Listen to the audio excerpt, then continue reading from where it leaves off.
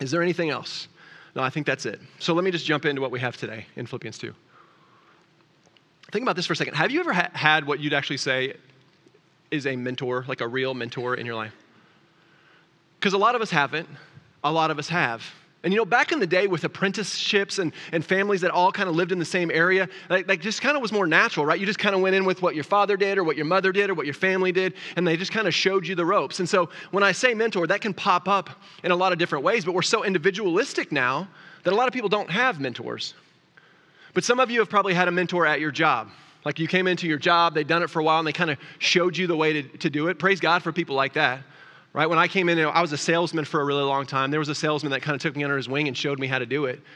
And man, I was way better because he did that. Some of you may have mentors for the kind of family that you would like to have and how to raise your kids. You saw the way someone else in a family raised their children and you really liked that, and they kind of poured into you and they gave you advice. Some of us have had mentorship financially. I don't know how many of you have had that, but like financially, they just kind of pointed you to the direction you could go, how to basically, I'll say this, build wealth in a very godly way, right? Not to go into debt, not to have all these other things, but to build wealth in a way that you can honor God. And then obviously for many of us, some of us have had a need to have spiritual mentors, and we'd call that discipleship, right? To be discipled in the faith, someone who's actually left us an example to actually follow. Have kind of shown us what it actually looks like to follow Christ faithfully, because I haven't said this in a long time, but I used to say all the time, it's easy to get saved. Following Christ is the hard part, right? God just extends you the gift of grace and says, salvation is yours. It's learning how to walk in that daily, that we need mentors, that we need discipleship. What does that have to do with what we're talking about today? Well, if you haven't been with us, we're walking through the book of Philippians. And our passage today in Philippians 2, on the surface, it just really seems like a part of the book or part of the letter that's really just meant for the church in Philippi. It's not really meant for us to learn a lot from. It's very personal. And in reality, the whole letter is that way. It's written by the Apostle Paul to an actual church in Philippi that he started. So it is very personal, but this one in a very real way just feels very personal. We'll read it in a second. Something that just they needed to hear. And so it is that. But at the same time, it does leave us a really, really fantastic example. And so if you haven't been here the last 5, 6, 7, 8 weeks, we've been in chapter 2 for a long time. We're going to transition in just not next week, but the next week into chapter 3 and 4. And really in that, like what the passage we're going to be talking about in the next 2 weeks is kind of a bridge into chapter 3 and 4 to kind of the next point that Paul is going to make, that God's going to make in those chapters. And just so you know, we're going to move a lot faster through chapter 3 and 4 than we did through chapters 1 and 2. Right, we're already about 2/3 our way through our series. We just spent a lot of time in chapter 2 because chapter 2 is the heart of this book. Like everything is breathed out of chapter 2. And we're going to really see that wrapped up really well with these last 2 passages. And because what God's been trying to show us through this chapter in particular is that through Christ's example and through the fact that Jesus Christ is living and working through us through the Holy Spirit, that we truly can live lives that reflect who Jesus Christ is. And what chapter 2 talked about is the humility of Jesus Christ. That Jesus counted others' interests at some points as more important than himself. He counted others as more important than himself. He went and died on the cross, what we just celebrated in communion, because he had all the glory, all the power, all the majesty, but he laid it all aside so he could die for you and he could die for me so that we might be more in him. That's what humility really looks like. That's why we called this series Divine Humility. Because God humbled himself for you and for me. And so really the rest of chapter 2 was talking about how we can live in that truth and how we can reflect that truth. So much so that if we love this way and we count others' interests as more important than our interests, not only is that going to be good for our church as we build each other up in love, but that example of love and humility will reflect out into the world where we can be lights among a twisted and dark generation. It'll point to people on the outside of our family will see the way that we love and be attracted to it, because this is not how the world loves. The world doesn't value humility. The world values individualistic selfishness. That's just where we are for most people. And so this is a thing to set us apart. So with all that being said, the last part of chapter 2, again, is this bridge into chapter 3 and 4. And what we're going to see in this bridge is 2 really good examples of how this kind of humility and service to the Lord, to be a light in the world, plays out in a really practical ways. So our first example that we're going to really get to look at today is Timothy. And then next week, we're going to look at the example that Epaphroditus left, right? And so we'll jump into the really good example of Timothy today. And Timothy leads us an example of just deep humility, of counting others as more significant than himself, and what God can accomplish through that. And so here's what we're going to do. We're going to read our whole passage for today, and then we'll come back to verse 19 and spend some time with it and do what we normally do and kind of walk through it verse by verse. So if you've got your Bibles open, or if you haven't, go ahead and open up to Philippians chapter 2. And we're going to start today in verse 19, and we're going to read through verse 24. Philippians 2, verse 19. I hope in the Lord Jesus to send Timothy to you soon, so that I too may be cheered by news of you. For I have no one like him who will be genuinely concerned for your welfare. For they all seek their own interests, not those of Jesus Christ. But you know Timothy's proven worth, how as a son with a father he has served with me in the gospel. I hope therefore to send him just as soon as I see how it will go with me. And I trust in the Lord that shortly I myself will come also. So that's kind of, that's our passage for today. And the reality is that's not real confusing, is it?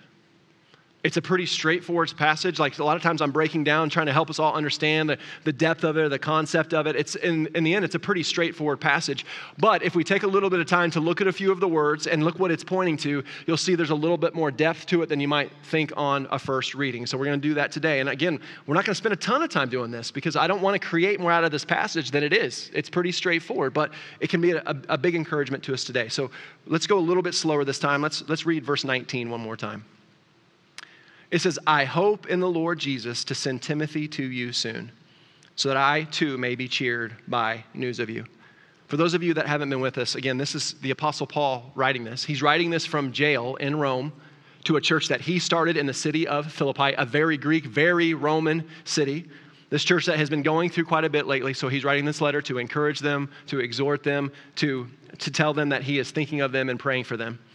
And so right here, he says, I hope to send Timothy to you soon. And so this Greek word for hope is not the kind of hope that's like a blind hope or like wishful thinking. No, this hope in the Greek carries this connotation of confidence. It carries that a future event will happen. He has confidence in the Lord, meaning that Paul has prayed about this, and he genuinely believes that this is what God wants. This is God's will. Now, Paul's the first one to tell you he doesn't always know God's will. He says later in other parts in Scripture that he intended to go to Spain, but God stopped him from going to Spain, right? But he thought God wanted him to go to Spain until God changed his direction, right? So Paul doesn't claim to know all of God's will, but through this prayer and what he says, I hope this is going to happen, and some words he uses later in the passage, he believes that this is what God wants, that very soon he's going to be able to send Timothy to them. Now, why? So that when Timothy comes, he will be able to send back word to Paul that the church is doing well, and that will bring cheer, that will bring joy to Paul. Now, that's an important phrase right there, and it gives us a clue to what Paul is talking about. Because if you remember, there was some division going on in this church. We're going to look at it in chapter 4 again, but there was two women, it looks like two women leaders who were having a disagreement in the church, and it was causing friction throughout the rest of the church, right? That happens, right? It sounds like there was almost developing two teams, and Paul is telling them, you need to heal this.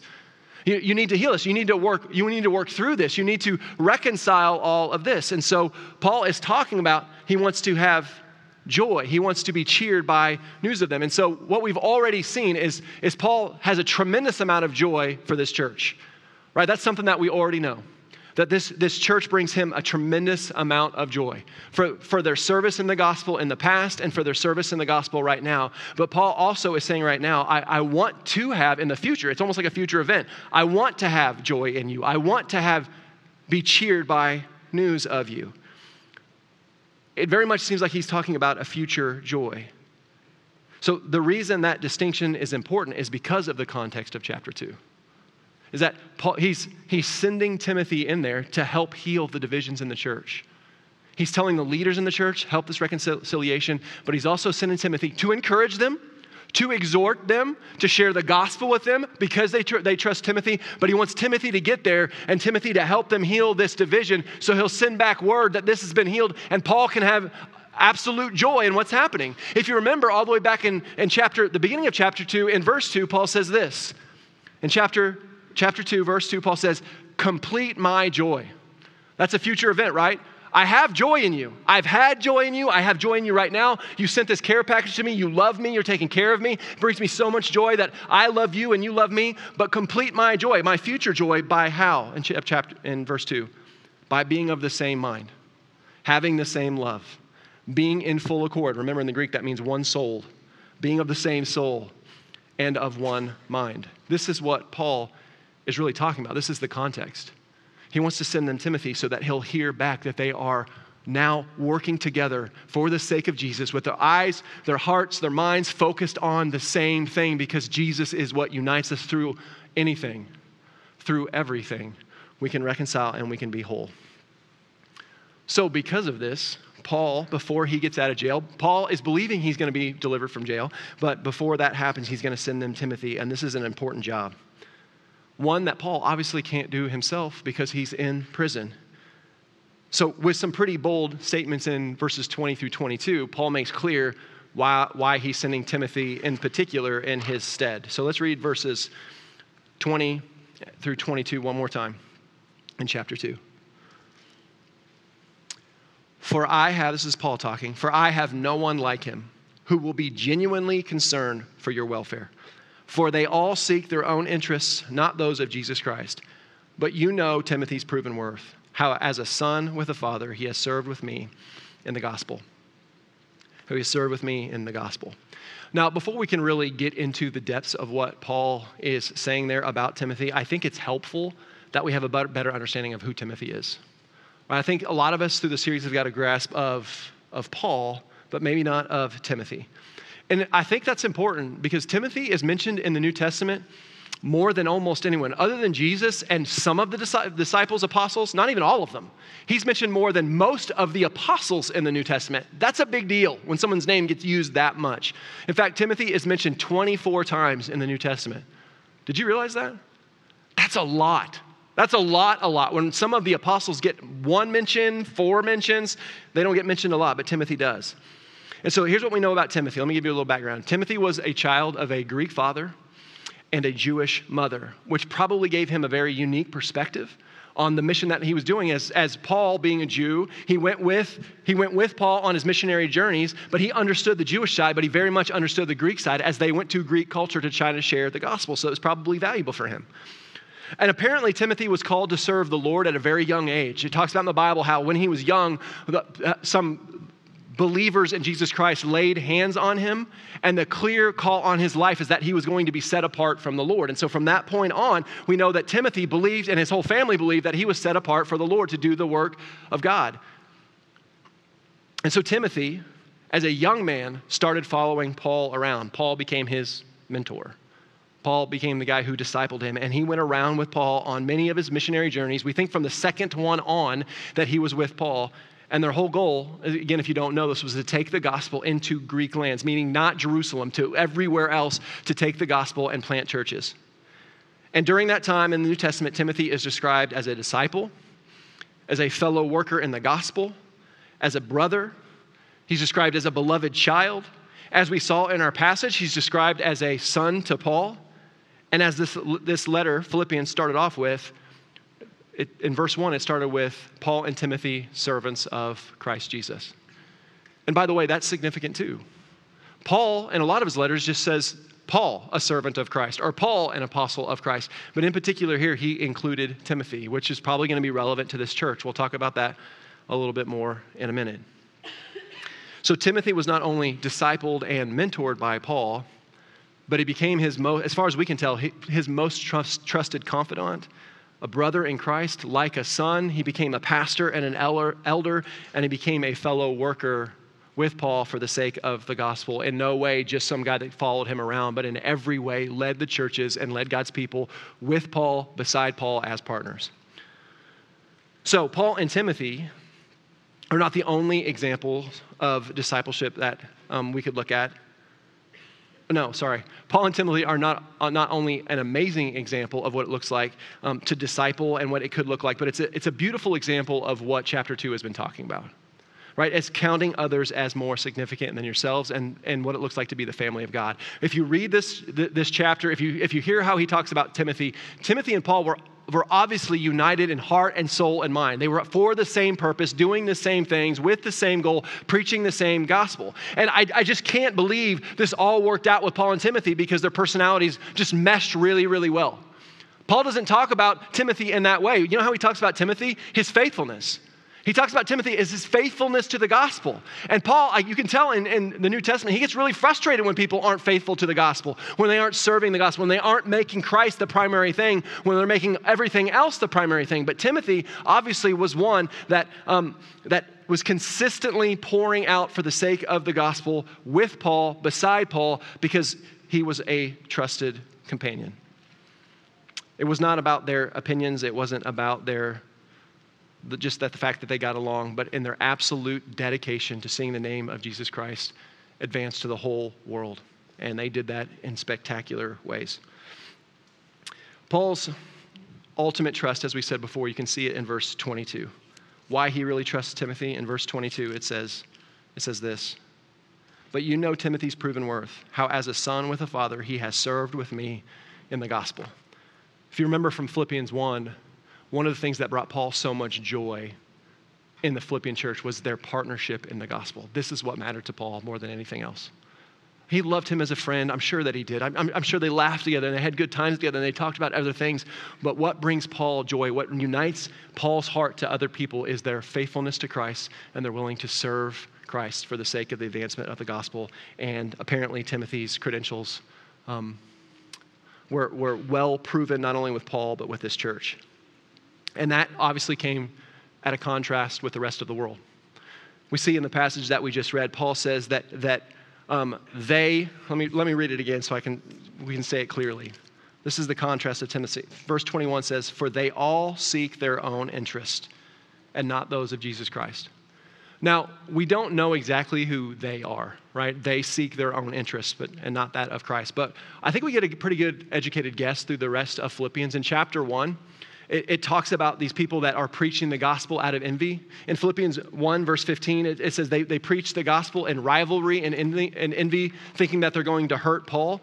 I think that's what Paul is referring to here. We don't know for sure, but I think that's the they. The people that are preaching the gospel for selfishness, so people will think they're awesome, so people will start following them. And there's people doing this so actively, they were trying to hurt Paul and act like Paul was not, hey, look, Paul's in jail. Paul's not doing the right thing, but look at me. Now, they were preaching the gospel, and Paul says he's thankful that they were preaching the gospel, but they were doing it out of selfishness. I think what Paul is saying here is you've seen this. This is what a lot of people are out there doing. They're preaching the gospel. Yes, they're talking about Jesus. Praise God for that, but they're doing it in selfishness. They're doing it out of rivalry. They're doing it out of envy, but you know Timothy's proven worth. That it seems that in almost every way, Timothy is the antithesis of this. That Timothy is setting aside his own interests for the sake of the church so that he might love them well. That's what it says in verse 22. You know Timothy's proven worth. Meaning that they obviously knew Timothy. I think that's why Timothy's name was included at the beginning of the letter. They knew Timothy. They knew his character. He had obviously been there before, and he had loved them well as Paul had loved them well. So Paul sending Timothy to them was a really big deal. They obviously trusted Timothy. They loved Timothy, and they knew that Timothy loved him because Timothy had the character of setting aside his own interests for the sake of the church. Because he's not doing something easy here. I mean, think about this. Right now, he's in Rome with Paul, hanging out in Rome because Paul's in jail so that he can be near Paul. And so Paul's saying, as soon as I know how it's going to go with me, right, I'm going to send Timothy to you. And you know Timothy's proven worth. Timothy's willing to leave his companionship with Paul, leave a friendship for the long journey back to Philippi so that he can go back to Philippi and help this church heal. Right? He's willingly walking into conflict in a church. Who wants to do that? Right? A lot of you have seen conflict in church. And how would you like to, with the express purpose of like, I've got to walk in and take this head on to try to help this church heal. But that's what Timothy's going to do. He's going to leave his friends. He's going to leave everything to go to another place to help this church because he feels like that's where God wants him. This is Timothy's character. This is his proven worth. And that's probably why, again, he was included at the beginning of the letter so they would know that Timothy has been with Paul. Doesn't mean that Timothy necessarily helped Paul write the letter, but I just imagine, this is just conjecture, right? But I just imagine Paul and Timothy talked about what the Philippians needed to hear. They're talking about the gospel together and writing it down. Timothy could have scribed it for him, But in the end, they were together as this letter was written. Okay, so as I said, this passage is really very much written to this church with the things that they were dealing with and him telling them that they're sending him Timothy. But again, there's things that we can learn from it and we can glean from it. And so far, we're going to cover two more passages or two more verses. But in the passage so far, I think there's three things that we can take away from this. And as you know, I'm not usually, here's your 3 points for today, but I am today. So here's three things that are simple, but they're also profound that I think we can take away. One is that true discipleship, right? When we are really invested in discipleship and lifting each other up and building each other up in Christ, that's an extremely powerful tool for the advancement of the gospel. Discipleship is an extremely powerful tool for the advancement of the gospel. Because not only did Timothy obviously grow as a result of Paul's love and Paul's investment and all of their talks about Christ and pushing and encouraging each other, now Timothy is ready and trusted to go back to the church that Paul started. You know how big of a deal that is? Like, Paul thinks of this family in the Philippian church as his children, as his family, as the purple of he loves them dearly, and he's willing to send Timothy back to lead them. Like, listen, Timothy's a pastor. He's sending them back as a pastor to help lead this church into health. And because of their discipleship relationship, he can trust Timothy with his job. Discipleship multiplies. Discipleship helps us to do more than we could ever do alone. As we train each other, as we encourage each other, as we grow, we'll learn to be united heart, soul, and mind so that we might send each other out for the sake of the advancement of the gospel. Man, discipleship is a powerful tool. And by the way, just so you know, this is not the only time that Paul did this with Timothy. He's getting ready to send him to Philippi, but he also at a different point sent him to Thessalonica. That's where we get the books 1st and 2nd Thessalonians. He sent him to the church in Corinth, where we get the books 1st and 2nd Corinthians, and he sent him to Ephesus. And Timothy, for a time, became the pastor at Ephesus, where we get the book of Ephesians. And that church was a mess, like Corinth.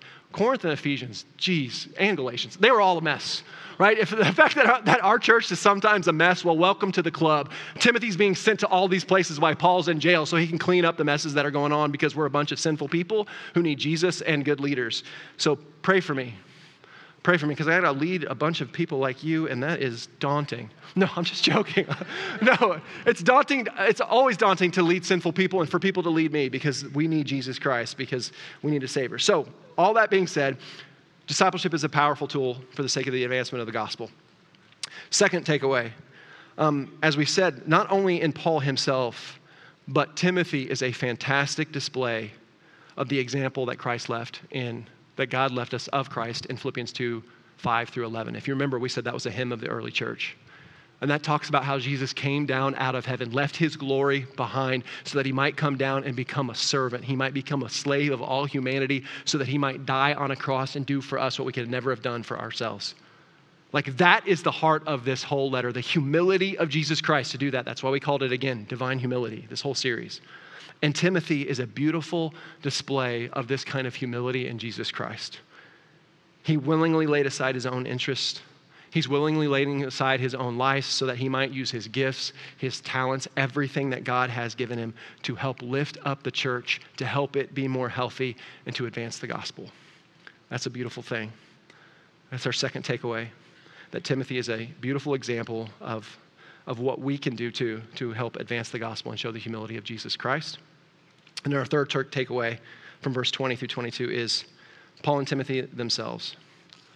Listen, through their love of Christ and through their service together for the sake of the advancement of the gospel, they truly have become like family, haven't they? I mean, Paul says it, you're like a son to me. I'm like a father to you. Like, Paul and Timothy are this beautiful example of the brotherhood and the sisterhood that we're meant to have in the church.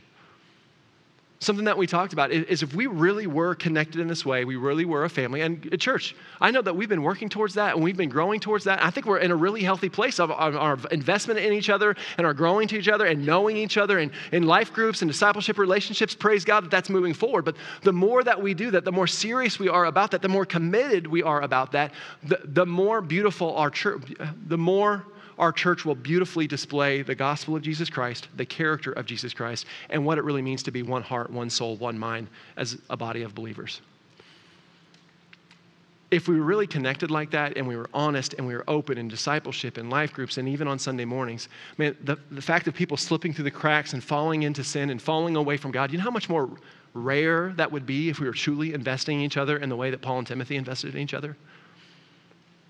We would, for those of us that have a hard time trusting, it would be so much easier for us to tell people the things that we were going through because they knew that they loved us and that they were for us, and they're not going to condemn us. They're not going to judge us any more than they're just going to try to point us to Jesus Christ so that we might find healing. This is the power of discipleship, and this is the power of being united heart, soul, and mind, and taking discipleship and being the family of the church seriously. How many problems would we head off right away if all of us took this seriously? It would radically change things. So those are the three things I wanted us to take away in that passage. Discipleship is an extremely powerful tool in the advancement of the gospel. Second is that, just looking at Paul's life too, but Timothy is a beautiful example of what was displayed in Christ's life in 5 through 11. And our third takeaway is, man, this kind of discipleship really leads us to being the family of God that we are meant to be. So with that established, let's quickly wrap up Paul's thoughts in our passage today in verses 23 through 24. And this won't take very long. He just kind of reiterates what he already said. Read in Philippians chapter 2, verse 23 and 24 with me one more time. I hope, therefore, to send him just as soon as I see how it will go with me. And I trust in the Lord that shortly I myself will come also. Will come also. You know, Paul already stated earlier in chapter 1 that he thinks he's going to be delivered from this. Now, the point he was making is either way, I'm going to be delivered from this. Either in heaven, I'll get to be with Jesus forever and praise God for that. I'm ready. But he's like, but what I feel like God is telling me is that I'm to remain. So that I'm to remain for your joy in the faith. So Paul's already stated, I think I'm staying. I think I'm going to be delivered from this death penalty so that I might encourage you. So what he's basically saying here is until I know that for sure, until I can come for sure, I'm going to send Timothy. We're going to get word here shortly on what's going to happen to me. As soon as we get that, I'm sending Timothy ahead. And he's going to come encourage you. And he's going to come exhort you. And he's going to come be with you. And then I'm coming after that. But on my way there, I better hear good news. I better be cheered. I better have joy. Because he's basically calling them out. Reconcile this. So by the time I get there, we just get to celebrate in Jesus Christ. So that's what Paul is pointing them to right now. He's trying to get their attention that he's coming, but Timothy's coming first. So take these things seriously because of the love of Jesus Christ. It does really kind of show us just the almost radical trust that Paul has in Timothy and that they both have in the Lord. Right? Knowing that these things are happening. He's writing this letter to them saying these things are going to happen because he just trusts the Lord is going to be faithful and he's going to deliver him one way or another. And that through that, Paul and Timothy are going to be able to encourage the saints and advance the gospel. So, with all that being said, as I said from the beginning, that's a pretty straightforward passage. It's not one of those that's very confusing. It speaks directly to the Philippian church at the time, but that doesn't mean that there aren't things that we can take away. And we listed those already. But I'm going to say this. This is the number one thing I want us to take away today after finishing the whole passage, the main thing. And by the way, I want you to get in your life groups this week and get in your discipleship relationships this week, and you guys talk about the passage.